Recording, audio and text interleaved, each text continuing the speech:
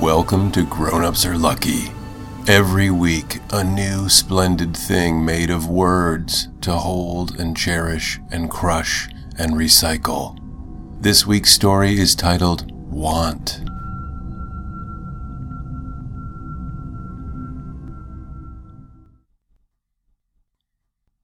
Sam wants the car tonight. Says it will make her happy to drive. I want Sam happy. We bought the car together. She was broke. I am not as broke. We work at the broom handle factory. I answer the phones. She does the books. She makes more money than I do, but she spends it faster. We are not married. We are not a couple. Sometimes people think we are a couple.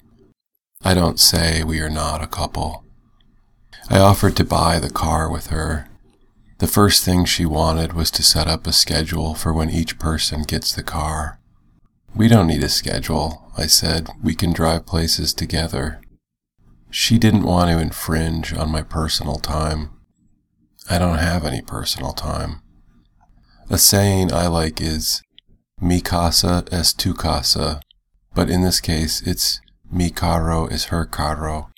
Carro is Spanish for car.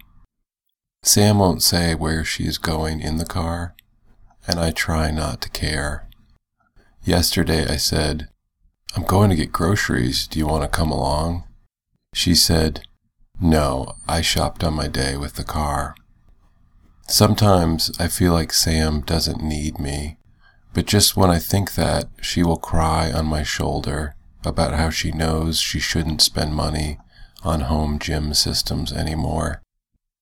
Another saying I like is, what you see is what you get. That's me in a nutshell.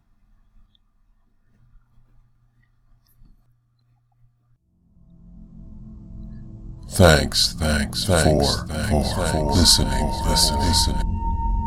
Last night, when I couldn't sleep, I was thinking of you, still unsure who you are and why you listen. And as I pictured your face, it was like soap smeared on a mirror in a steamy bathroom, the kind with so much steam that if it were in a movie, you would know someone is about to get murdered. Anyway, when you take a shower, remember to use the fan, because when it comes to the care of your home, moisture can be a silent killer. If you have more questions about the author, or would like to contact him, or maybe you want to leave a hip website on your browser so people at work can look over your shoulder and think, wow, she's into some obscure literary shit, please visit thejasonporter.com. Thanks again for listening. Bye. Bye. Reproduction of all stories is strictly prohibited without express permission from the author.